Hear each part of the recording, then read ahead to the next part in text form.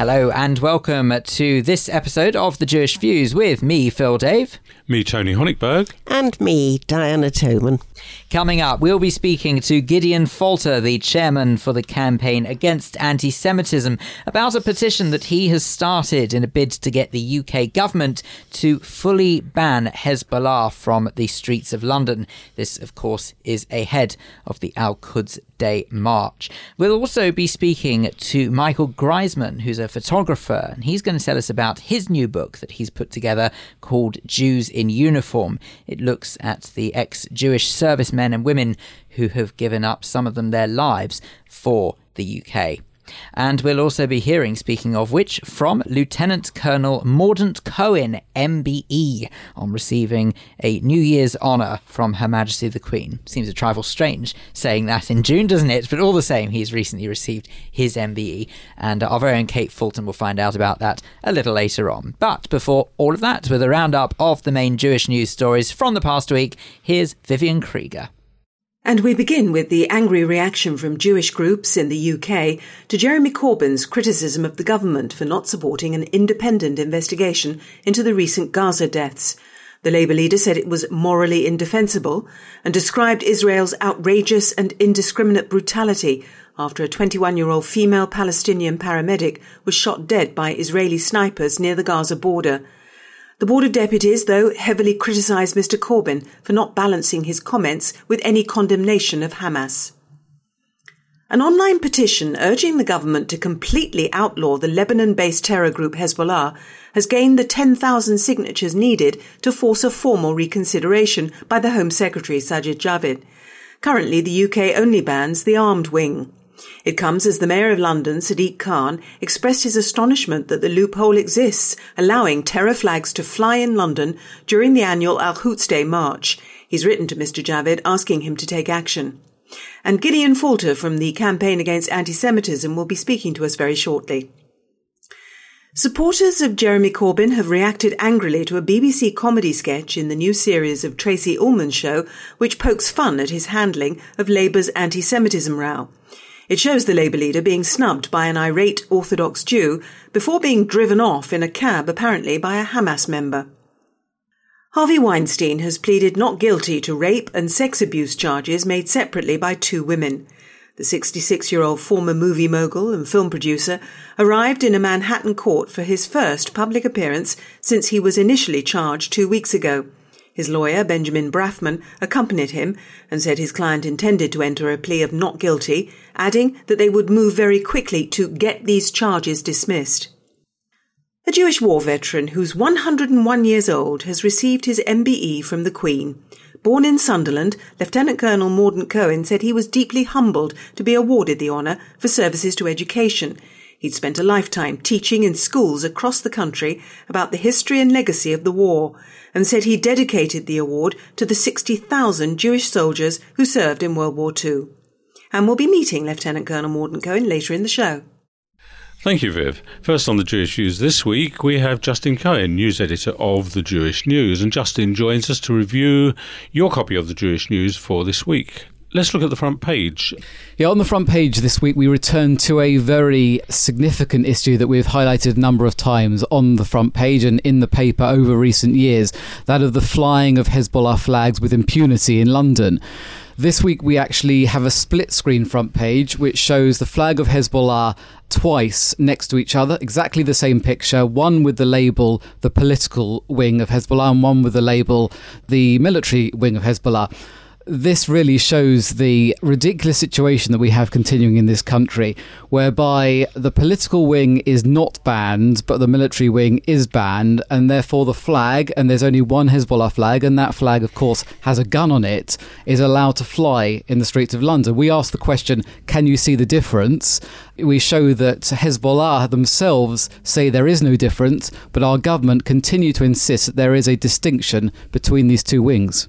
Well, where the double standards are, I find, as far as this flag is concerned, is that it was only within the last week or so there's a footballer who's been absolutely lambasted for having a tattoo of a gun on his leg, saying what a bad impression it gives and what a bad message it sends out.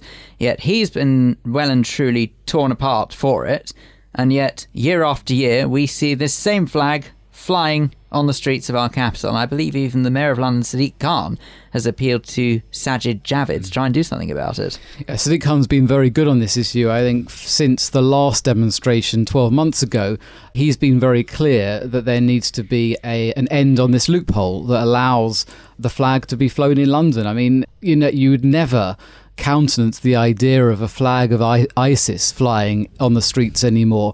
And if you remember when that flag appeared in some video footage flown and promoted by one of the attackers of the London Bridge attacks, the shock that came up as a result of that, I don't think we should be waiting until Hezbollah specifically attacks on the streets of London for action to be taken. And their string and their litany of attacks around the world over the last 30 years is just as horrific and has lasted longer than that of IS. And one shouldn't really underestimate just how unsettling these sites are. And I don't believe for a second it's just for Jews. I'm quietly confident there are several people out there who, when they know exactly what the Hezbollah group prescribe to and what they actually stand for, well, we don't need to go into it on this programme. We know what they stand for by and large, but it's just very unnerving seeing that so freely allowed on the streets of London. There aren't many issues where we've given the amount of attention to the number of column inches to as we have as this. And I think that reflects the fact that, yes, it's of concern to the Jewish community, but it's also of huge concern to the wider community. And that was actually shown by a poll we conducted in January with Comres, which showed that 4 times the number of Britons who would support the full ban on Hezbollah as opposed it. We have also got a problem with football, haven't we? Argentina has banned a match in Jerusalem this week. Yeah, this is the rather sad situation, depressing situation, whereby the Argentinian Football Association have cancelled their friendly match, not very friendly it would appear, with Israel, which is coming up in Jerusalem. Apparently under pressure from the BDS brigade. Apparently there were threats directed at Lionel Messi, their star player. This Argentinian team will play in the Russian World Cup, and looking at their record on human rights and so on, you'd have to question why they're so happy to play in Russia whilst aren't willing to host Israel for a single friendly match or take part in a single friendly match in Israel. Do you think it's a case of the Argentine Football Association being anti-Israel? I think there are many people that come under this type of pressure. Obviously, we've seen a number of musical stars pull out of gigs as a result of this BDS pressure. I think they need to answer as to why Israel is the only country that appears that they wouldn't play in. I mean, I haven't heard them or indeed any other National Football Association say that they wouldn't play in this country or that country.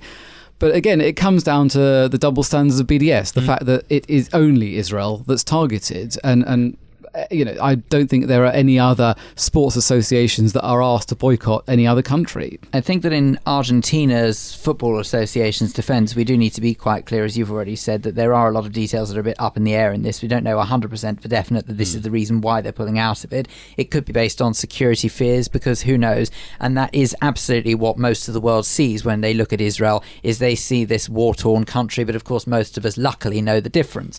However, one thing also that people shouldn't underestimate is that the campaign that the BDS actually launches at various individuals, it is a case of people succumbing to pressure almost for a quiet life. They might not necessarily believe in the same cause that the BDS movement does, but it's almost as if they have to succumb to it just so that they can, I suppose, focus on other things, because it doesn't necessarily mean that much to them as much as it does to, say, us or indeed the BDS movement. Absolutely. To people that don't have any idea about these things and they hear about all these alleged human rights abuses, they see a constant trickle of news coverage. They see reports of what happened on the border of Gaza recently.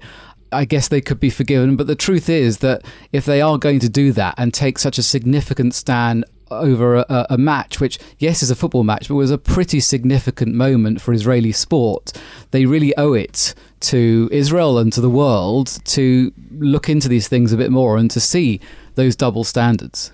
This week, Benjamin Netanyahu has arrived in London for a meeting with Theresa May. What's happening there? Well, it's a short visit. It's part of a European tour that also takes in Germany and France. I think the UK is the last leg. He's met along the way Macron and Merkel. And Theresa May talks at Downing Street, also talks with Boris Johnson, a part of this visit, which I think lasting 24 hours, if that. It really is a trip to focus on the Iranian nuclear issue. I think that's pretty much the first, second and third thing on this agenda. It's very clear that Benjamin Netanyahu has had at the top of his agenda for a long time, making sure that Iran doesn't acquire nuclear weapons and cutting off every opportunity to that happening. Of course, Donald Trump recently stepped out and took America out of the nuclear deal, and now there are question marks over if it can last, if the European leaders will continue to back it, etc. Which they are doing, aren't they? Because Merkel and Macron have both said they're not going to pull out of the Iran nuclear, or pull their money or pull their support out of the Iran deal. They're going to continue to support it. And I guess Theresa may or may not say the same thing.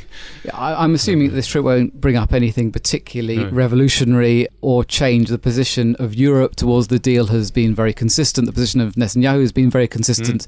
I don't imagine this will change very much, but things have changed in terms of the international climate because of Donald Trump's move, and so I guess Netanyahu is trying to shore up his position, making sure, as the UK has said on a number of occasions, that it's not under any illusions about what the Iranian regime is, what they call for, what they do, their support for terrorism, etc. So, I think that is the focus of this visit. And the Iranian leadership have said that they will continue to make uranium. They've already announced this. Yeah, I think they've stepped up their rhetoric this week. And also Ayatollah Khomeini has been tweeting about how Israel still needs to be eliminated and so on just this week. So, Iran is Iran, and Netanyahu's position and Europe's position. They all want to make sure Iran's contained. Britain is very clear that Iran mustn't be allowed to have a nuclear weapon. But I guess there are different ways of potentially getting there. What about Iftar? A big change of tack there. This week, there have been a number of major high-profile iftar celebrations taking place, which of course is the meal whereby Muslims break their Ramadan fast. We're approaching the end of Ramadan now, I believe. And part of this, there was a big event at St. John's Wood Synagogue, attended by the chief rabbi, attended by church leaders, attended by the Mayor of London, Sadiq Khan. And this is, again, part of a pattern. I think the chief rabbi became the first to host an iftar at his own home last year. He's taken part in these big celebrations in the past. I think these stories are needed in the kind of times we're in. I think a lot of people might assume that bad news doesn't sell and so on, but I have to say that when we do post these stories about people coming together, about interfaith collaboration of this sort, they do very well, and the hits don't lie, and so people are interested in this stuff. People do celebrate this sort of stuff, and so it's good to see. Yeah, it doesn't spread to the wider world, really, isn't it? But there we go. Maybe there's hope. That's where we'll have to leave it for this week, but thank you, Justin, for coming in and doing the paper review for us. Don't forget you can pick up your copy of the Jewish News every Thursday across London, or read the e-version at jewishnews.co.uk. You're listening to The Jewish Views in association with The Jewish News. Now, as you were just hearing in the paper review, the Al-Quds Day March is nearly upon us once more, and a petition has been launched in a bid to try and encourage the UK government to fully proscribe Hezbollah, both the military and political wing, ensuring that it will never be seen, hopefully, on the streets of London ever again. The person who launched this particular petition in question is Gideon Falter, the chairman of the Campaign Against Antisemitism. I'm delighted to say that Gideon joins us on The Jewish Views now. Gideon, this almost sounds a bit of a strange question coming from a Jewish programme, but just in case anyone listening maybe wonders this, why did you decide to launch this particular bid? Well, the Hezbollah parade, as it's become, has become a fixture of London life every single summer now. At the end of Ramadan, the Islamic Human Rights Commission, which is a self-anointed charity, holds this pro-Hezbollah demonstration through the centre of town, through our most iconic streets. And Hezbollah is an organisation which seeks the genocide of Jews, not just in Israel, but all over the world. It's been blamed for 2 bombings in London. It's killed Jews from Buenos Aires to Burgas. And it needs to be stopped. We cannot possibly tolerate a situation in which the government tells us year after year that they're very, very serious about dealing with extremism and with terrorists who want to kill us. And yet there is a pro-Hezbollah parade through the center of our capital city every year. So that's why I launched the petition, because each year the government says that it takes the security of the Jewish community very, very seriously. And we at Campaign Against Antisemitism each year find ourselves sending a unit to go and gather evidence at the pro-Hezbollah demonstration.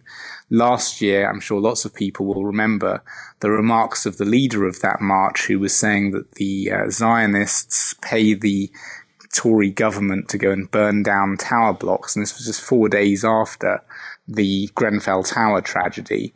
And enough is enough. So what we're hoping is that Theresa May didn't proscribe the entirety of Hezbollah.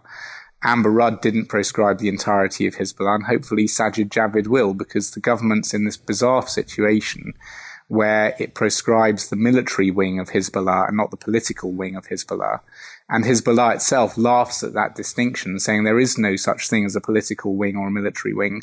We're all one organization. So we need the British government to accept reality and proscribe the entirety of this organisation, partly so that it can stop these parades from taking place, and partly so that people can't fundraise and recruit for Hezbollah in the UK. Well, as you rightly identify, we do have ourselves a new Home Secretary in the form of Sajid Javid. And is there hope, as far as Campaign Against Antisemitism is concerned, that maybe, just maybe, this might start to be taken even more seriously than I believe, and I think we all believe, the UK government does take it, but potentially they're just not taking it seriously enough. So is there hope yet? I think there is, because what seems to have happened is that the Foreign Office is very attached to the idea of not proscribing the entirety of Hezbollah. Remember, Hezbollah exerts a huge amount of power in Lebanon, and it forms part of the parliament there and part of the cabinet there. And so there is some nervousness, I suppose, within the Foreign Office about proscribing the whole of Hezbollah, partly because they find it politically convenient to not have to deal with them as a terrorist organization. But politically speaking, that absurd position where we've created this fictional distinction between one part of Hezbollah and the other part of Hezbollah actually isolates us from our allies, because throughout the Arab world, as well as our allies such as the United States and Canada and some of the other European countries, they all don't make any distinction. They say Hezbollah is a terrorist organization. It seeks to kill Jews wherever it can find them, and it is intent on genocide of the Jews, and therefore we think that's what you call a terrorist organization and we're banning it. So this sort of fudge by the Foreign Office seems to have influenced previous Home Secretaries. But Sajid Javid is someone who's got a very different record on extremism. He's somebody who truly understands it and takes a very much of a sort of zero tolerance line on it. And so we're hoping that, great as Theresa May and Amber Rudd and others before them have been in terms of security for the Jewish community, we're hoping that Sajid Javid is going to bring slightly greater understanding to the table when it comes to this, and hopefully slightly greater decisiveness. And that he's going to say to the Foreign Office, look, this is not helping anybody. You're putting British citizens, British Jews at risk. And I'm not going to take that risk, and so I'm proscribing the whole of Hezbollah. Though one can only assume that if we were to put ourselves in the position of the UK government, that they do have a very fine line to tread. And could it be, and I think you've sort of alluded to this already, that if they were to fully proscribe Hezbollah, are they potentially going to be dealing with worse than just an upset Jewish community on their hands? Do you see what I mean? That potentially this could aggravate those ardent supporters of Hezbollah to ultimately start causing more problems for the UK than, and I say this very lightly, just marching through the streets of London waving a flag. Right, and so we've got these sort of two Hezbollah constituencies, if you like. There are Hezbollah and its supporters abroad, which include Iran, obviously, and Syria. And I think that because of what's going on in the world at the moment, the British government probably has already done as much as possible to upset them. When they're not chanting death to America, death to Israel, they also sometimes manage to find time to throw in death to the United Kingdom or down with the British crown. So the foreign friends of Hezbollah are already about as aggravated as they can be. When you come to the domestic pro-Hezbollah audience, as it were. Anybody who thinks that there is something to be gained by appeasing them clearly hasn't learned any of the lessons of history. And yes, at the moment they're marching through our streets with Hezbollah flags, but we've had instances all over the world of Hezbollah members and operatives and sympathizers gathering intelligence about targets which Hezbollah can then come and hit. And this was one of the memorable moments a few years ago when a Hezbollah operative was captured in Cyprus and admitted, I was gathering intelligence about the Jews all over the world. That's what our organization is doing. We need to understand that letting people run rampant and brazenly support Hezbollah, potentially even fundraising for them and potentially even recruiting for them, is much more dangerous than any of the repercussions of proscribing them entirely, because our intelligence services and our police, given the correct legal tools, are more than capable of taking on the risk posed by Islamist extremists. And indeed, if any of those people who are Hezbollah sympathizers at the moment were contemplating a terrorist attack in the UK, one would hope that the police and the intelligence services wouldn't be saying, well, maybe they're thinking of carrying that attack out on behalf of the political wing, so we'll leave them alone. Of course not. They would be going for them. So I don't think there's any particular risk of inflaming things in the UK. You might upset some individuals, but the only manner they would have of expressing that upset would be to openly support Hezbollah, which once they're proscribed would be a crime. So they basically would have to just put up and shut up, which I think is absolutely the right thing to do with a Hezbollah supporter, if not worse. As of today, how many signatures do you have? We've got 13,500 so far. And how many do you need? Well, we've surpassed the 10,000 trigger. That the purpose of this was to force the government to respond and make a decision. And once you get 10,000 signatures on a parliamentary petition, the government is required under the parliamentary petition rules to issue a proper response. And that task now falls on the desk of Sajid Javid. So we've passed the point at which we needed 10,000 signatures in order to get a government response. What we don't have are the 100,000 signatures in order to guarantee a parliamentary debate. But that's not exactly what we need here. The decision of whether to prescribe Gideon, I feel like I should correct you just slightly, because at 100,000 signatures, and it does very clearly say it on the governmental website, that 100,000 signatures, the petition will be considered for debate, but not necessarily guaranteed for debate. We should stress that. You're right to make the distinction, Phil, but there is only one incident in history where a parliamentary petition with 100,000 signatures hasn't been considered. And that was a parliamentary petition to end subsidies for MPs in Parliament's bars. So that was the one and only case. Best we don't dwell on that one, I feel, somehow. Indeed. But in all other cases where there have been 100,000 signatures, there has been a debate. But that's not actually what the goal of this was, because there's only one person who ultimately gets to decide which organisations are proscribed in this country, and that's the Home Secretary. Sajid Javid has to lay an order before Parliament, and Parliament can, if they want to, challenge him on that. But Sajid Javid has to lay an order before Parliament in order for anything to be proscribed. And until he does that, there is no real point, particularly, in having a parliamentary debate other than perhaps to place pressure on Sajid Javid. So we want to keep the pressure up. We want signatures to keep coming in. We want people to go onto that parliamentary petition website and sign up to proscribe the entirety of Hezbollah. But we've already got to the 10,000 signatures needed, and that was only in a matter of days. And I think this is something remarkable to think on as well. A lot of people listening might be thinking, gosh, 10,000 Jews signed this petition. But actually, this has gone far beyond the Jewish community. We've had military veterans and experts such as Colonel Richard Kemp speaking out and calling on the military community to come and sign this petition. We've had Muslim leaders such as Fiyaz Mughal and Majid Nawaz coming out and saying people need to get behind this. And so what we've actually now got is we've got 13,500 signatures, but they come from almost every single one of the 650 parliamentary constituencies in the UK. So this is very much a UK-wide petition, which has been signed by people on Orkney all the way through to people in St. Ives. So we're seeing here a real anger, not just from the Jewish community, but also from the British public, which actually the Jewish News polled using Comres, I think it was last year, and found that I think 81% of the British public who expressed a view felt that Hezbollah should be proscribed in its entirety. So people are starting to look at this and they're saying, hang on a second, why on earth is it that we've got this terrorist organisation allowed to hold parades through the centre of London? You spoke earlier about legal means.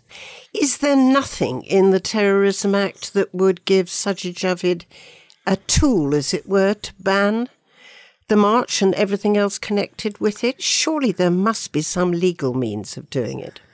Well, you're right. Now, the law falls in between two places on this. There's the Public Order Act, which is what governs marches and processions and also static protests.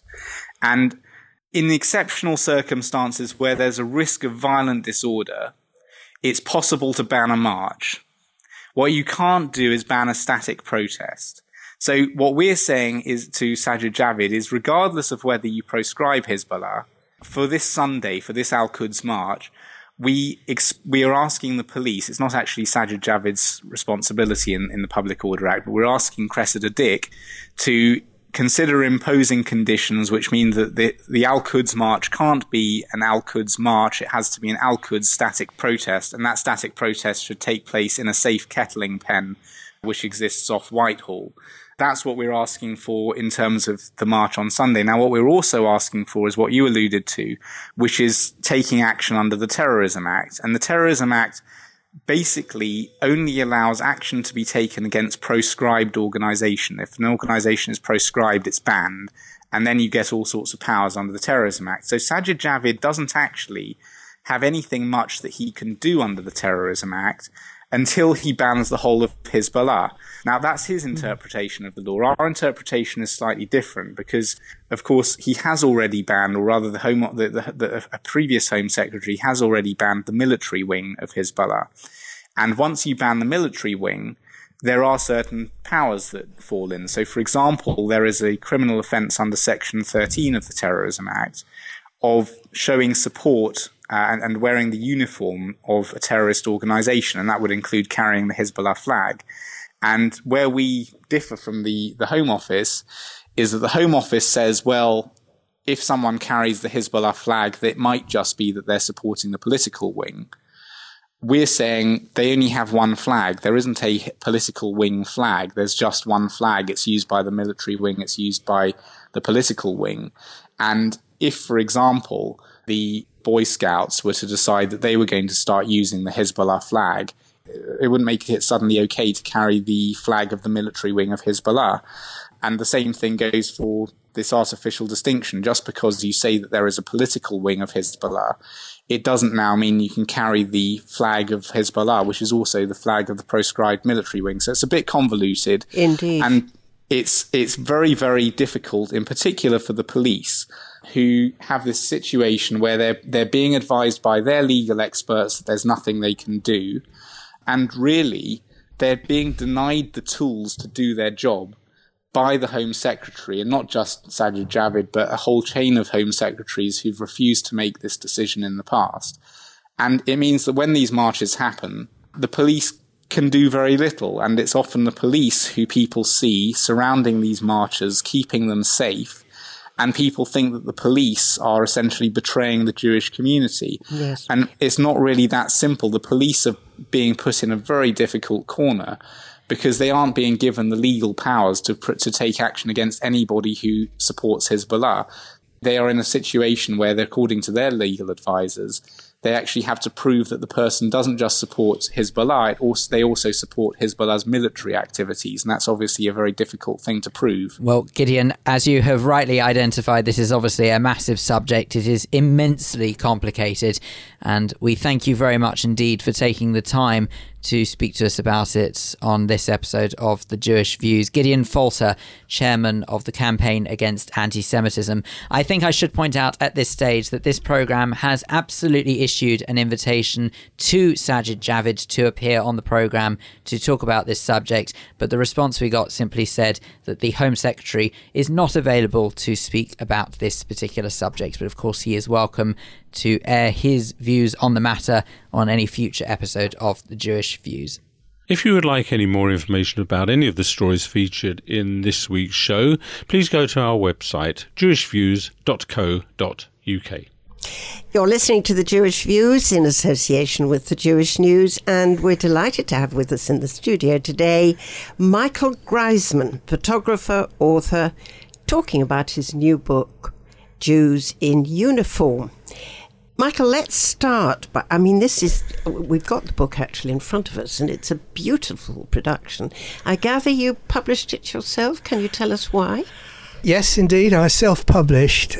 Originally, I was going to use some of the established Jewish publishers, but in the end, they wanted to do it their way. They didn't like some of the aspects of my book, and I thought the only way of getting what I wanted was to publish it myself.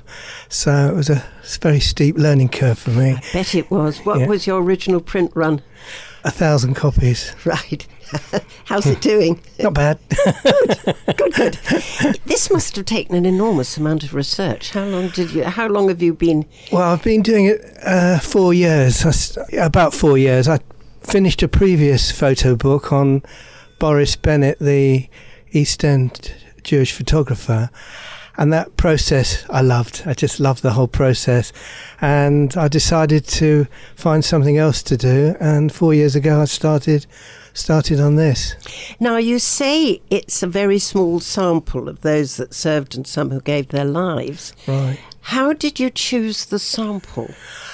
Well, the only way I could get in contact with veterans themselves and their families was to advertise. So I advertised quite extensively, and I must have interviewed, I think, overall about 200 families, some veterans who are still alive, and if it's not the veterans themselves, it was their either sons or daughters who I interviewed. Once I had the initial contact, it's a bit like a pyramid. You visit one person, they know 4 others. And it just radiated out from there. Exactly. So I had to only choose those who I was able to contact.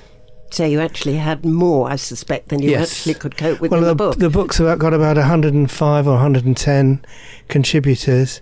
As I said, I interviewed about 200 in the end. Does this cover all areas of war, conflict? Or was it just the Second World War? Just the Second World War, yeah. Just the Second World War. That's right. Anyone who put on a uniform, basically. So this means it could have been firemen, ambulance men, Absolutely. ARPs or anything like that?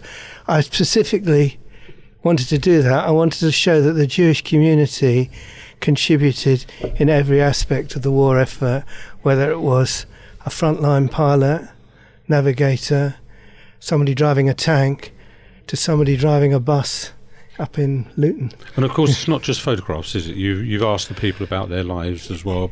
Before they put the uniform on, and presumably during. That's right. So each time I interviewed somebody, I scanned as much data as they had on their loved one's war record, and then I went back and did a lot of research myself to fill in some of the gaps which they weren't able to supply. Did you have any contact with Ajax? Yes, I did. The introduction to the book's written by Martin Sugarman, who is really the kind of expert on the Jewish military in World War II, and he's written like a textbook on the subject. So he was very helpful to me. And would you say that you learnt quite a lot from putting this book together? Because I assume you obviously had a keen interest in the subject of Jews in uniform, but would you say that it taught you a lot as you were putting it together? It taught me an awful lot. I mean, my real interest started, and I'm sure it's the same with a lot of veterans' families, after the war. They didn't want to talk about their wartime experiences.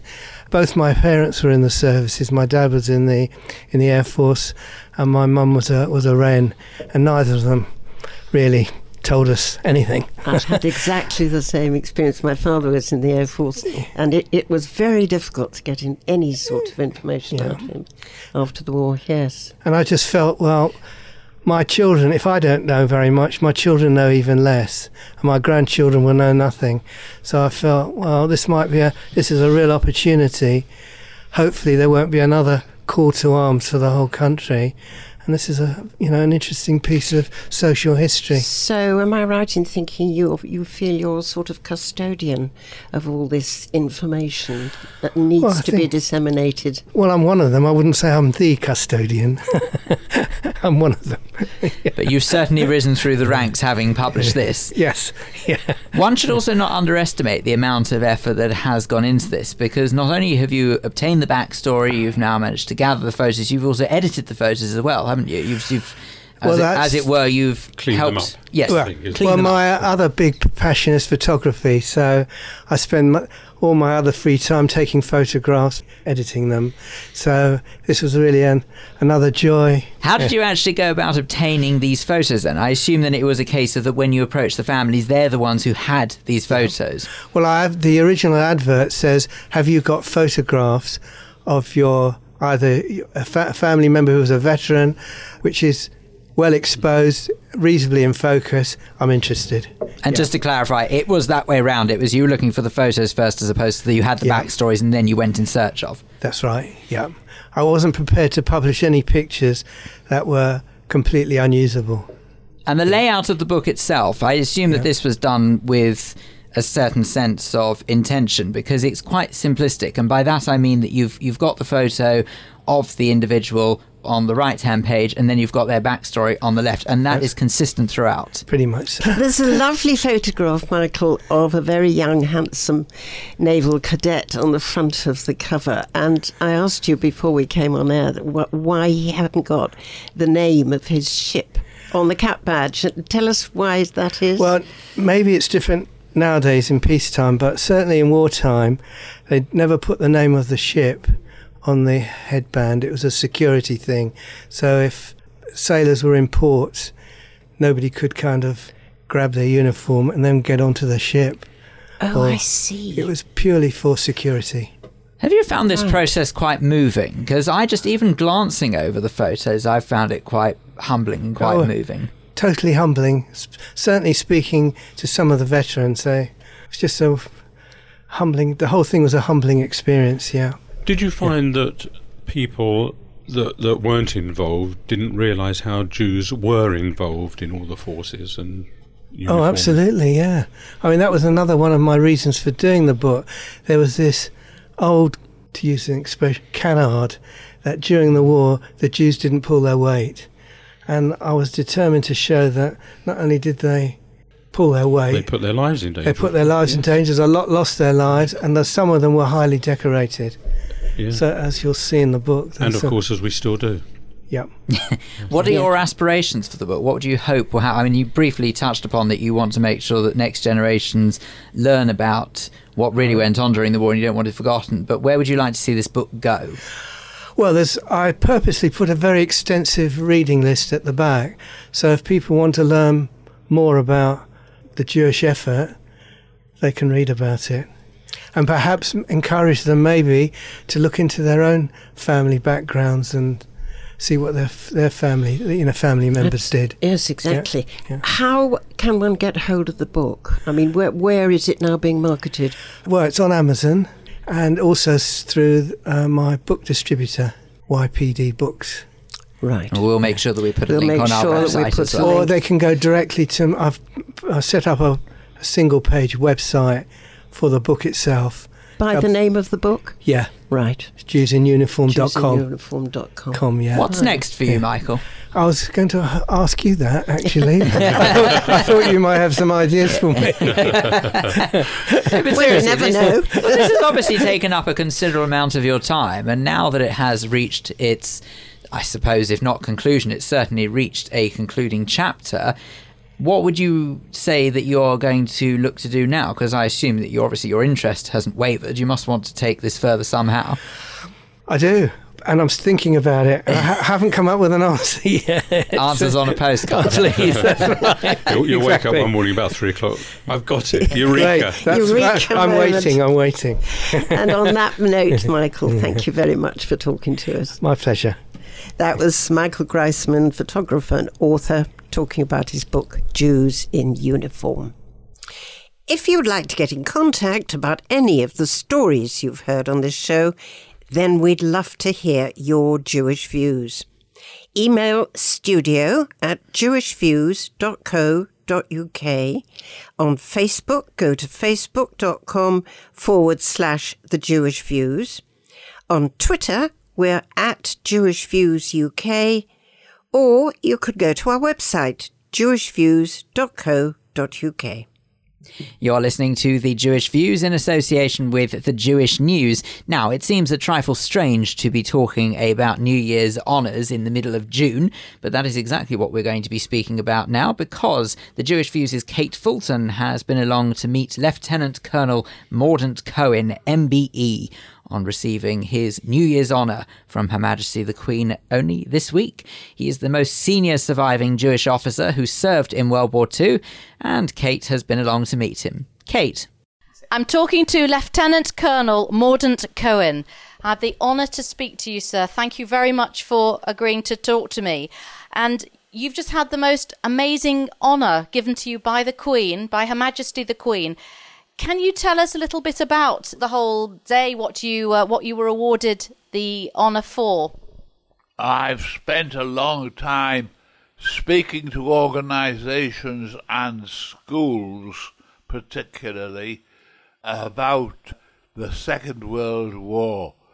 It's amazing how ignorant young people are about the Second World War in Burma.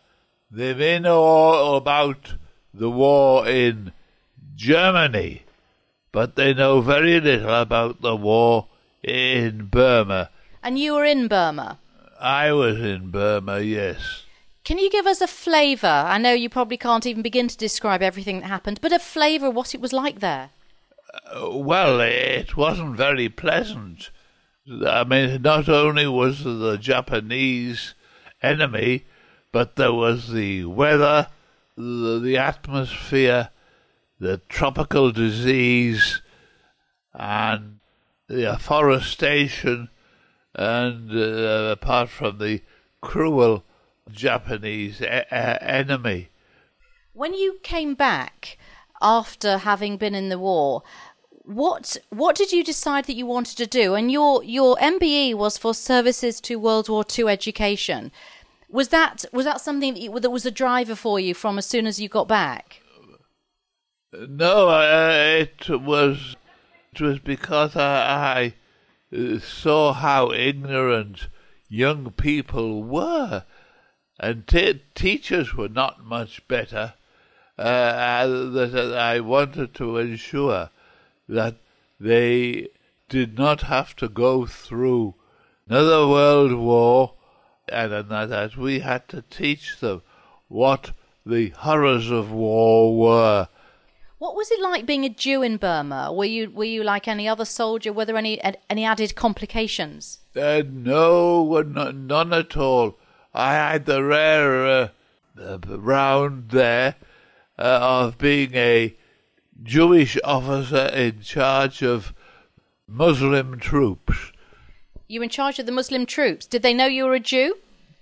They didn't know what a Jew was, and when I used to speak to them about the Oba Ibrahim, Father Abraham, they used to call me the white Muslim.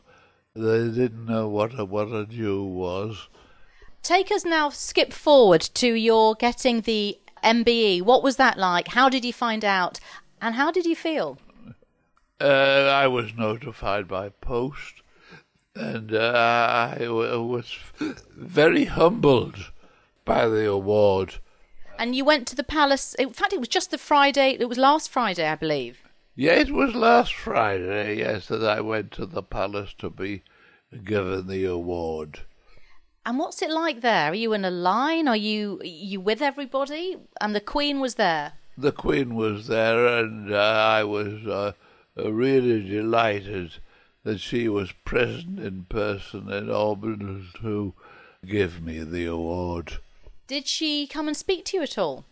She spoke to me when I was given the award by her, yes. And you've got plenty of children and grandchildren to talk to about the war. Do you have any hopes and dreams for them? I hope that they don't have to go through the same process of winning an award that I did, and that they should be able to live a life of peace and of no further war.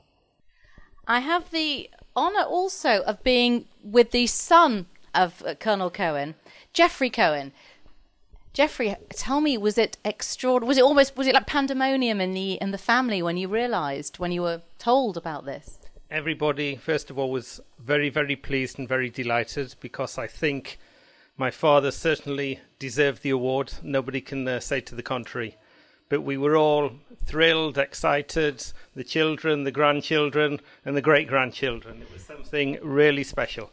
And when you were growing up, did you used to talk about the war, or was that always sort of part of the background, the backdrop, if you like, to family life?